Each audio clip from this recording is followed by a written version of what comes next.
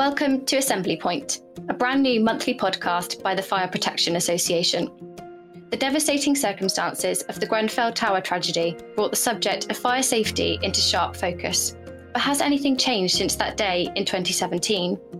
What is being done to ensure that everyone involved in the design, construction and management of buildings, as well as those who occupy them, understands their role in minimising the risks? Our host for the series is Howard Passy, the FPA's Director of Operations and respected fire industry professional. From legislative change, updated guidance, and improving safety standards to the need for greater education and training, join us as we talk with experts and influencers from across industries to move the debate on fire safety forwards and identify ways to work together to improve standards. We hope you enjoy the episode.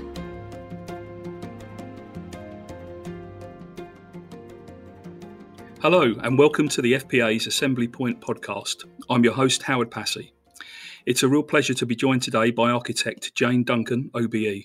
Jane is a former president of the Royal Institute of British Architects, or RIBA as we more commonly know it, and is now the chair of its expert advisory group on fire safety. Jane, welcome, and many thanks for taking some time out to chat with me today. Before we dive a little deeper into the issues pertaining to today's podcast, looking at fire safety and building design and material selection and such like, I wondered if you could give us a short overview of the expert advisory group and why you have a particular interest in that area. Well, hello, and thank you very much for allowing me to join your podcast.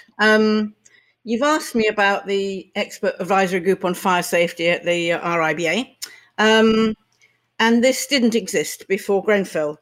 In fact, I was just coming to the end of my 2-year presidency of the RIBA when the Grenfell Tower fire happened. And one of my now group members, Sam Webb, phoned me up at 4:30 in the morning and told me to put my television on and watch what was happening. And I watched this horror. It looked like a film, but I don't think I'd ever, to be honest, seen anything so grim in my sheltered little life. And I still go to sleep thinking about it sometimes. I can't bear the thought of what I saw that morning. And I hope that the entire industry feels exactly the same.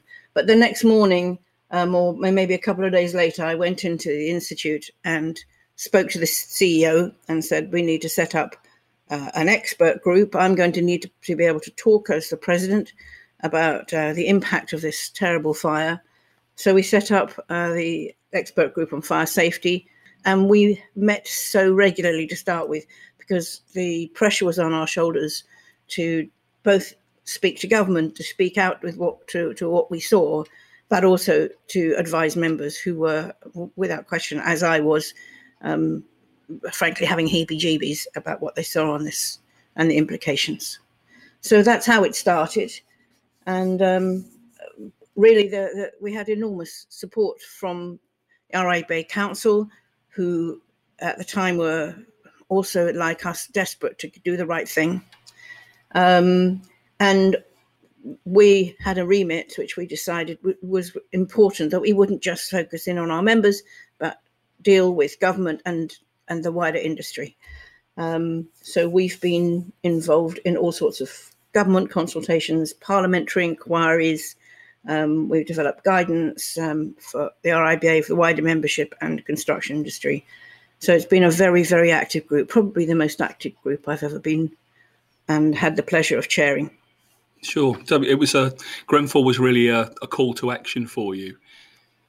More so than anything else. Yes, and I think it has been for so many of us and the industry more widely. But I'm interested, I suppose, over the years, we've seen several major fire incidents which have led to what at the time were what we saw as significant changes in legislation. But why do you think it is that Grenfell has been so all-encompassing in terms of the need to bring about change and specifically the need for fire safety considerations to be further embedded into building design?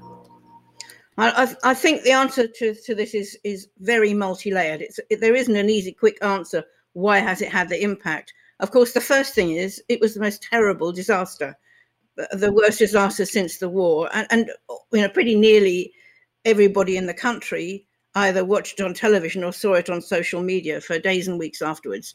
So it was very visible. It was part of our lives from the night that it happened. There's no question. You couldn't just put that in a drawer. That wasn't a report which one could hide away and do nothing about. It was there. So I think the impact of just what actually happened on the night, and then the box, the Pandora's box that opened up when people started actually looking at what happened, has grown and grown and grown and grown, and not quite culminated, but sort of certainly been added to hugely by what's been happening at the inquiry. And for those that have watched the inquiry, and I've certainly seen a good part of it, it makes me feel just as ill as watching that awful fire, to know and to understand, perhaps as most of the people in the construction industry are now understanding, what has become of us over maybe the last couple of decades, and really, really understanding, as we do and most parts of the industry do, that we've got to change. We have to do something very different. It's as severe as climate change, I think. It's significant, most certainly, and I agree with you. The Pandora's box has been quite a revelation, as various elements have fallen out of it, and absolutely some really quite shocking. Some of the behaviours that we've seen from some involved in the process. But thinking about the architectural profession as a starting point, I suppose, that's one where professionals are motivated by all kinds of things to create amazing looking buildings, to do something completely new and innovative with the space that they have, or to make best use of that space, or maybe to progress building sustainability through the design of the building and the materials used. But I'm interested in where fire safety comes into this. Does your group have a view on how you intend to lead to ensure that fire safety is considered to the degree it needs to be? The first thing I think to say is that an architect's role within the industry is actually much more wide-ranging than just designing great creative buildings. We spend significant amounts of our time organising and managing, and that includes the entire construction team from the start of the project, including the client management and organisation of the teams, coordination of their work, to whatever level you're asked to do it, depending on the size of the project. And of course, for most smaller practitioners and smaller jobs, under 5 million, the architect is often the lead designer running the team, and also helps the client with the choice of procurement route and contract, and can also be a contract administrator. So in other words, takes a project from start to finish, including all the management and organisation involved in that, including technical knowledge. I think the second part of this is, here we have this profession who really want to do better now that we see what can we do, and most of the chartered architects will look to the RIBA to lead the way out of it, which is why this group is so very important, to advise council, to advise the executive how best we should lead our profession and help the rest of the industry, if it's possible for us to join and help to make things change, to make our culture change, to make the way we do things differently. There are lots of things that we're doing within the RIBA. The team itself took a decision that we were going to do two things. Within the group, we decided that we were going to be visible, and everything that we have done and published, all our thoughts on everything that's happening, are now on the website so everybody can read them. And the second thing was that we were going to spend as much time as possible in the public eye, talking to government, talking to our members, and talking to the construction industry, because the basics of this, the impact of this Grenfell Tower fire, affect everybody. And there's absolutely no point in architects saying we can lead the way out of this, because we can't. It has to be right the way across the industry. Absolutely. And I think, some interesting points there, to distill. There clearly is a leadership role, as you said, in whichever way that manifests. But it was also interesting to hear your thoughts on engagement and being vocal. And clearly those opportunities have to be grasped with both hands. And it's really good to see that, that's a proactive approach you're taking to ensure that the message is being pushed forward. Talking about a specific and broadly well-known RIBA product, which is the plan of work. It organises the process of briefing, designing, constructing and operating building projects into 8 different stages, and clearly there's been a more recent fire overlay for that. Do you think there are stages within this where considering fire safety issues is more essential than others, or do they all carry an equal weight in that respect? I think it's an interesting question, but the truth is that fire safety strategy has to take a part in all stages of the work. Well, I mean, right the way from the sort of high-level site appraisal and a feasibility study to inform how the project is going to work in terms of its fire safety strategy. And if you don't start from the very beginning and have a routine to follow it through all the work stages, all the gateways, if you like, we will be back into the same situation where there is all of the areas are potentially not linked. There's no thread, there's no golden thread, as Judith Hackett called it. So you have to say that every part of this has to be integrated, has to be considered. You can't drop off certain things to say these are not so important. Fire safety strategy is vital, and everybody needs to understand their places within that. The plan of work will definitely help that, but unless you understand and you have a competence to understand, reading that plan of work is going to get you nowhere. What you do have to understand is that every single part of this, not just the way that you work, but who's involved and the duty holders that are coming in, everybody needs to understand how they're integrated.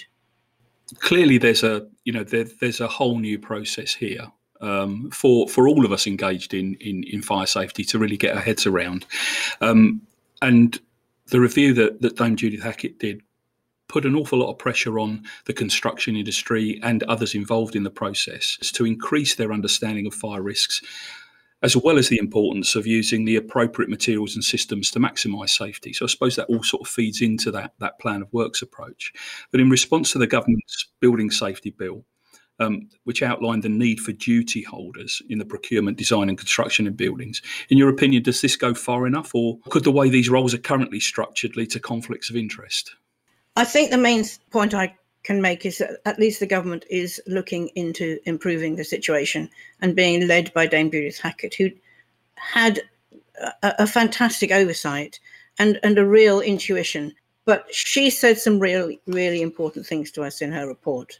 She was the one that called for culture change, that saw people gaming the system, that we were dealing with a set of regulations which were not fit for purpose. So there was a requirement for every single part of our industry, including the government. I put the government in there as well, to make change. But the building safety bill, well, we welcome the intention of the bill, and we also understand that in order to make it operate, you need to have delegated duties, people to carry out specific roles within this new regime. And the theory is very good. The issue is, I think, that the delegation of the duties, the detail, the scope of how that's going to work is likely to come in secondary legislation. We don't know the detail of that, so the question is, how do we prepare? We're already 4 years in after Grenfell. This is at draft stage. It's hopefully going to have its first reading before too long. But we don't know the details yet. What we do know is that the requirements of the duty holders are going to be extremely serious. The responsibilities are going to be enormous. But the principle is good. You just need to make sure that all of these duty holders are brought in, given equal weight, and have a role all the way through. You talked about, is this going to deal with conflicts of interest? I'd have to say there are questions that still remain. One of them is about the way that a number, I won't say all, design and build contracts operate. I personally think it's not design and build. I think it's for a lot of this work, and you look at what happened with Grenfell, it's sort of cost cutting and building. It's not design. The design stops. The architect has to work for a contractor. The contractors are answerable to their shareholders. Professionals are answerable to the wider society and to their clients. So It's a very different role. I think in order to make this work, it will be it's an imperative that the industry looks at the role of supervision by professionals, whether they are the duty holders or whether they take part of the duty holders role. But that's very important. And that's needed because at the moment there are conflicts of interest, in my view. It's extremely difficult if, for instance, the fire engineer is not appointed by the client, but appointed by the main contractor in a D&B contract. And what we've seen, and I think it's known, I don't think I'm talking out of turn here, but what we've seen are fire engineers doing their very best for the contractor, some cases also for the developer, to cut out normal fire strategy design. And this is what Dame Judith Hackett was talking about in terms of gaming the building regulation system, because the guidance is not clear and people have taken advantage. You've also got the issue where you've got the building control officers, not a local authority, but an approved inspector, also appointed by the main contractor. And they are working for somebody who is not a professional. They may be professional at their job, but they don't have the duties of professionals.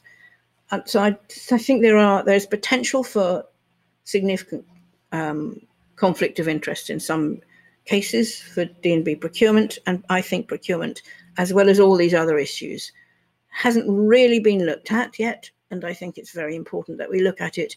And if we want to go the D&B route, we need smart procurement to make that work, because at the moment it's anybody's guess whether it is going to give you the legacy of building that we need. It's one of the points that, as an organisation, we've been pressing, maybe from a different perspective, but the potential for gaming of the system clearly exists and will continue to exist. We've seen some changes in guidance with respect to the provision of sprinklers in certain types of premises and the height threshold being reduced. But our argument remains that it doesn't matter what height you set it at. If you don't consider the risk to the occupants of that building effectively, then you might just as well not bother, almost. Because we know that so many organisations, whether that be design and build or otherwise, will have recognised that anything over 18 metres needs a sprinkler system installed for certain types of premises, and so they top their buildings out slightly lower than that figure to save themselves that aggravation. And again, that for us doesn't get past the risk position. You were talking there about the need for smart procurement. You were talking also about the need for competent and professional behaviours to impact. And I'm aware from your biography that you've spent time lecturing architects, architectural students, and the tutors themselves in the importance of designing buildings effectively for fire safety. But how can we ensure that our architects and the construction teams continue to build their competency around fire throughout the lifespan of their careers? And I think one of the criticisms we hear quite commonly is that during their formal studies, architects get very little input on fire safety. But I presume that some of the work you're doing within your expert working group is looking to address that.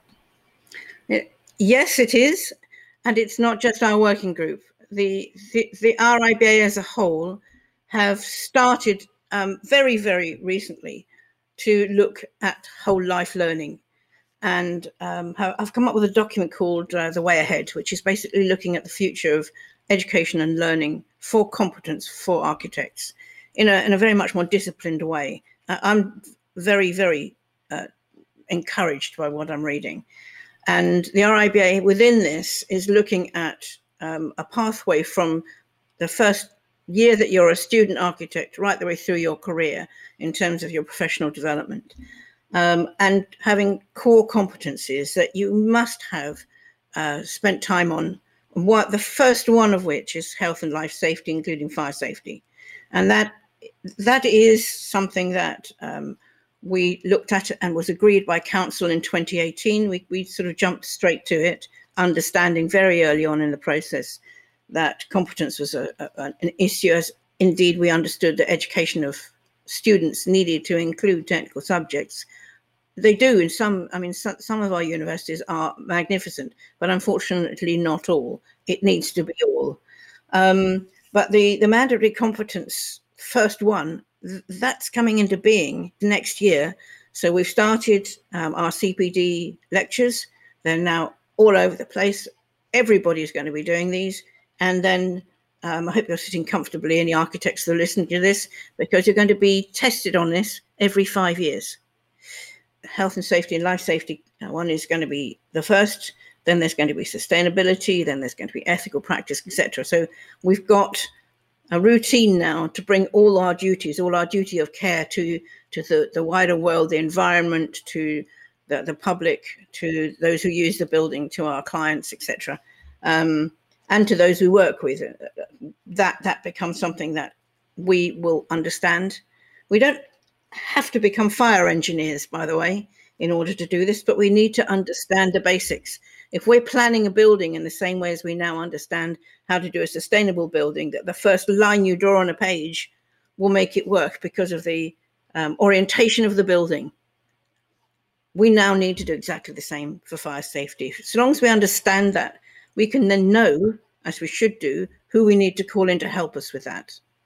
So we're not saying we're becoming fire engineers, quite the contrary. What we're saying is we will need to understand how fire engineers can assist with the right building. I think there's been plenty of pressure following Dame Judith's report with regard to competency across the piece, and I think that step towards re-examination is clearly a step change for the industry, and I suppose maybe brings it into line with what goes on in other parts. I know that as a registered fire risk assessor myself, I am re-examined on a regular basis, and it's good to see that will be coming through. But also some really interesting points that you make there about being able to effectively brief others within the design team, and I think that will be that will make a big difference. And I think all of what you seem to be doing within the architectural profession and the design community is driving towards a far greater degree of control.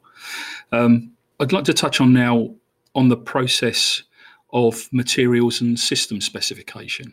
How can architects ensure that they specify the right products and the right systems to ensure that fire safety is maximised in a building, particularly given the more prevalent use of modern materials and modern methods of construction? It's something that's been a significant concern for us as an organisation and with the insurers we work with through Risk Authority. I just wondered whether it's something you've been reflecting on within the architectural environment. I think the answer is yes, everything requires review. And if we're not open to reviewing what we do and how we do it, we're never going to improve. You can't change things by doing the same stuff all the time. So I think there are three elements to the answer to your question. The first is, how do we as architects, as specifiers, understand how to create, if you like, a safe specification? And how do we gain the knowledge about how to identify what is a safe specification and what should that include to ensure that we actually can create a safe building? And of course, the start of this, I think, is regulatory. So if we can start with a clear set of building regulations and lead from that into project specifics like scope and the wider picture of procurement, all of these things have an impact. That the form of the contract, how the design responsibility is shared, on what the duty holders are, what the program is. Sometimes our clients will require a program which, to be honest, would mean you're skipping over and duplicating work. Frankly, we have to rethink the whole process so we've got the right time and the chronological order in which we can ensure safety. But I just want to pick up something that you said, which was you wanted to make sure that we were enhancing the safety of premises. Actually, what we want to do is enhance the safety of people.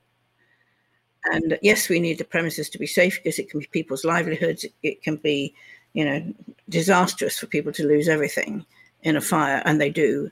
But actually, the most important thing that we saw at Grenfell, going back to our first discussion, is how people were impacted, how a fire can make you behave in a very different way, what the long-term implications are. So we do need to think that we're looking at how people are within buildings, and the regulations will definitely affect that and how those are dealt with. But the specification in itself, what affects us as architects if we're doing that, is very much more understanding what all of these different elements of the project process can do to impact what you say. So there is one particular point in this process which is now a very, very common point in a project, and it's called value engineering. Because an architect always starts with wanting to do the very best for their client, for the society, et cetera, et cetera. They may want to make it beautiful, but I mean, in my view, a beautiful building will be one that looks like, it's a bunker, but it works perfectly and does exactly what it's needed to do. Beauty is not necessarily in the eye of the beholder; it can be in the pocket of the client.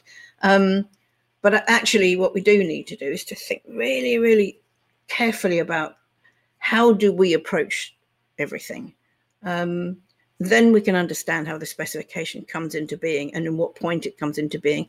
And if you create a specification which is going to work, and all of us will want to do that, and it is then past the golden thread is cut, and even if information goes with that in a digital format, as the government is now requesting, it isn't necessarily follow through, because this lovely term value engineering, which in my own professional opinion is neither value nor very good engineering, can end up taking the quality and can take out, in some cases, the safety from the product.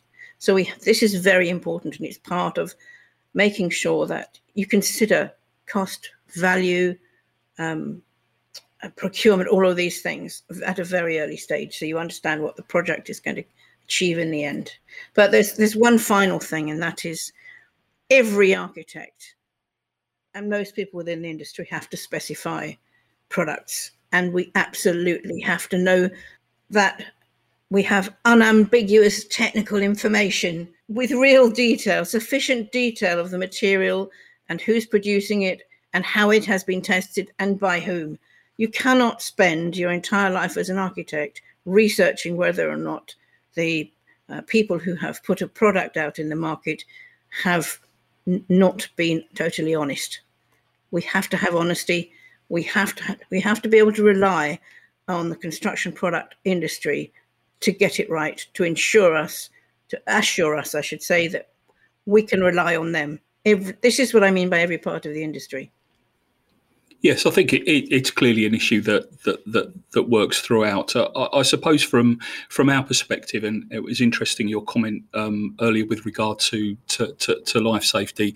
Of course, that has to be our primary objective, to ensure that people can occupy and use a building effectively, but also in the event that there's a fire, they can evacuate safely. But one of the points that we explored in the previous podcast was that whilst we seem to have seen a massive step change really in the number of deaths and injuries as a result of fire. Something that we're also seeing from a financial perspective is the cost of fire to the country increasing exponentially really very quickly. And whereas the number of fires are reducing, the cost associated with each one is increasing significantly.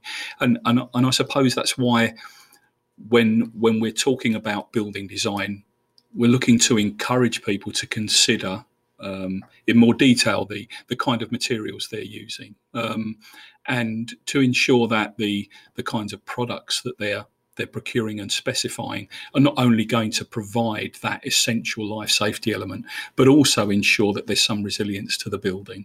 Particular concerns around modular construction or the use of SIPS panels with combustible insulation. And, I suppose over time, as competencies increase and behaviours improve, that, this may become less of an issue. But at the moment, a fire in a building that's been designed and constructed in a modular fashion. If there's a significant fire there, even if it's just contained within within one or two of the pods, it's going to be almost impossible to repair. And the building is lost, and the amenity is lost also to the community. So, from our perspective, I think we'd like to see a balance being struck between ensuring life safety, but also ensuring that there's some resilience to the building, because not only is the financial loss a significant one, but if it's a school building, if it's a village hall, if it's a community centre, if it's a residential care home, and that amenity is lost, it's not just lives in terms of death and injury that's affected, but a whole raft of other things come into play, I suppose. But underpinning all of that, you're quite correct. We've got to get the life safety element right, and procurement has to play an important part in that. When we were discussing one of the earlier topics, you made reference to the need for government to take some responsibility and appropriate action. And I know that you've been active in lobbying government around fire safety.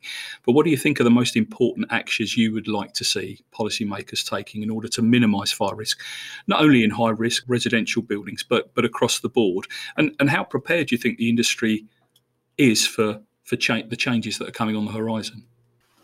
Well, I'd sort of ask a question in response, I think, which is, Robert Jenrick last year said that this new building safety regime was going to be a sort of once-in-the-generation change. And I have to ask Robert Jenrick and the government, why are you dealing with only one sort of building, a high-rise residential building of a certain nature? I mean, why are we not dealing with at least all buildings where there are vulnerable people? I don't understand why they're excluding, for example, school buildings, hospitals, prisons, low-rise residential. I can't understand why you can say, well, the answer I have to tell you I've heard is we have to start somewhere. And my view is that's fine if you've got a regime which says this year it's this, next year it's that, and 5 years from now it's every building that we create. That isn't what we're hearing. We're starting with something very limited, and I am very, very concerned that is where it will or could stay. In fact, interesting that it's reminded me that the Chartered Institute of Building, the National Fire Chiefs Council, the RIBA, and the RICS Chartered Surveyors have all been calling, for example, for the installation of sprinkler systems in new and converted school buildings. I think it's a disgrace that they're not there. Wales was way ahead 2016 asking for sprinklers. Scotland is now changing its systems. Why can we not go as far? I don't understand this at all. I don't understand why we're restricting making huge changes to the way we do things, but restricting it to a very small percentage of our building stock. Sure, I couldn't agree more. It's exactly the same approach that we've taken, failing to understand really why it's such a narrow angle of attack, really, and why we aren't looking at the built environment in the round, or maybe from a more risk-focused perspective, because we will end up with a two-tier system, two-tier legislative approach, two-tier guidance approach, because there will be those that fall under this new regime and plenty of other premises that don't. And interesting also your note, your comment about sprinklers in schools. BB 100 due out for consultation at some point shortly. I just wonder what kind of surprises will be sprung on us there. It'd be nice to think that mandatory provision of sprinklers is going to be the way forward, but I think it incredibly unlikely, sadly. If I could come back in on that, Howard, I think this is the same. This is the same topic material, if you like, talking as we did earlier about building regulation. And I mean, you're probably aware that the RIBA, my group in particular, have been calling since, I think, 3 days after the Grenfell Tower for major change to the big building regulations, long before we had a James Hackett's report that backed us up, to be honest. to say we really have to get rid of we have to make sure that we deal with combustible materials.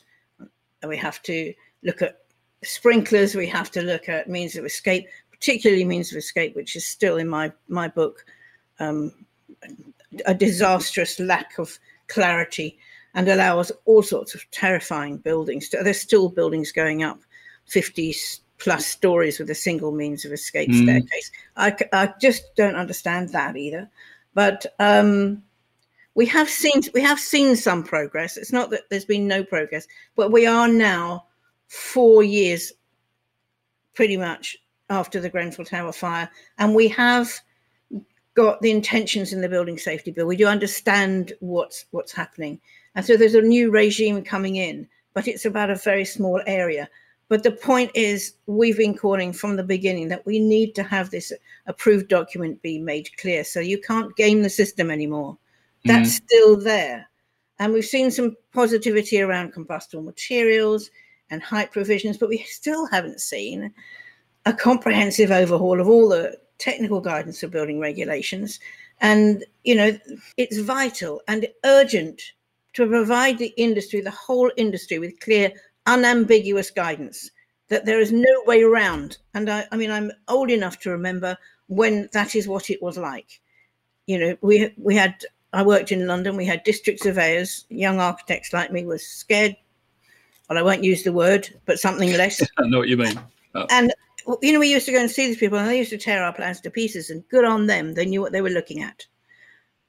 We didn't have people that were put into bat with desktop studies. And we need good practical knowledge of how buildings are put together to make it work again. And the basis of that is prescriptive regulation. We don't need a million regulations. We need good basic regulations. Absolutely. I think that your experience is similar to mine. My background is in the construction industry, and we were somewhat scared to a similar degree by a clerk of works on site. It was both a real positive to have somebody there that could help with any material changes that needed to be made and provide effective guidance and ensure that the client's wishes were being respected and met, whilst at the same time you always knew that you had somebody looking over your shoulder making sure you were doing what you were meant to do properly.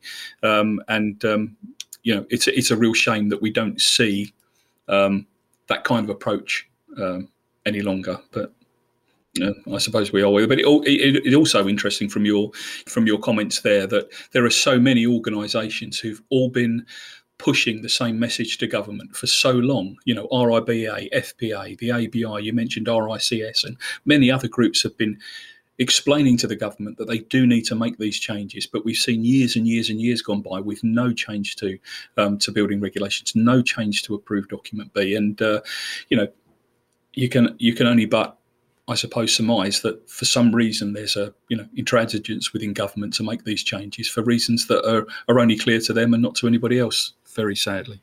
Well, we do know that the coroner in the Lakanal House inquiry wrote Rule 43 letters to the local authority and to government saying the regulations, basically saying they're not fit for purpose and they're impenetrable and you've got to change them. And to be honest, if that had been taken and acted on, we wouldn't have seen Grenfell Tower.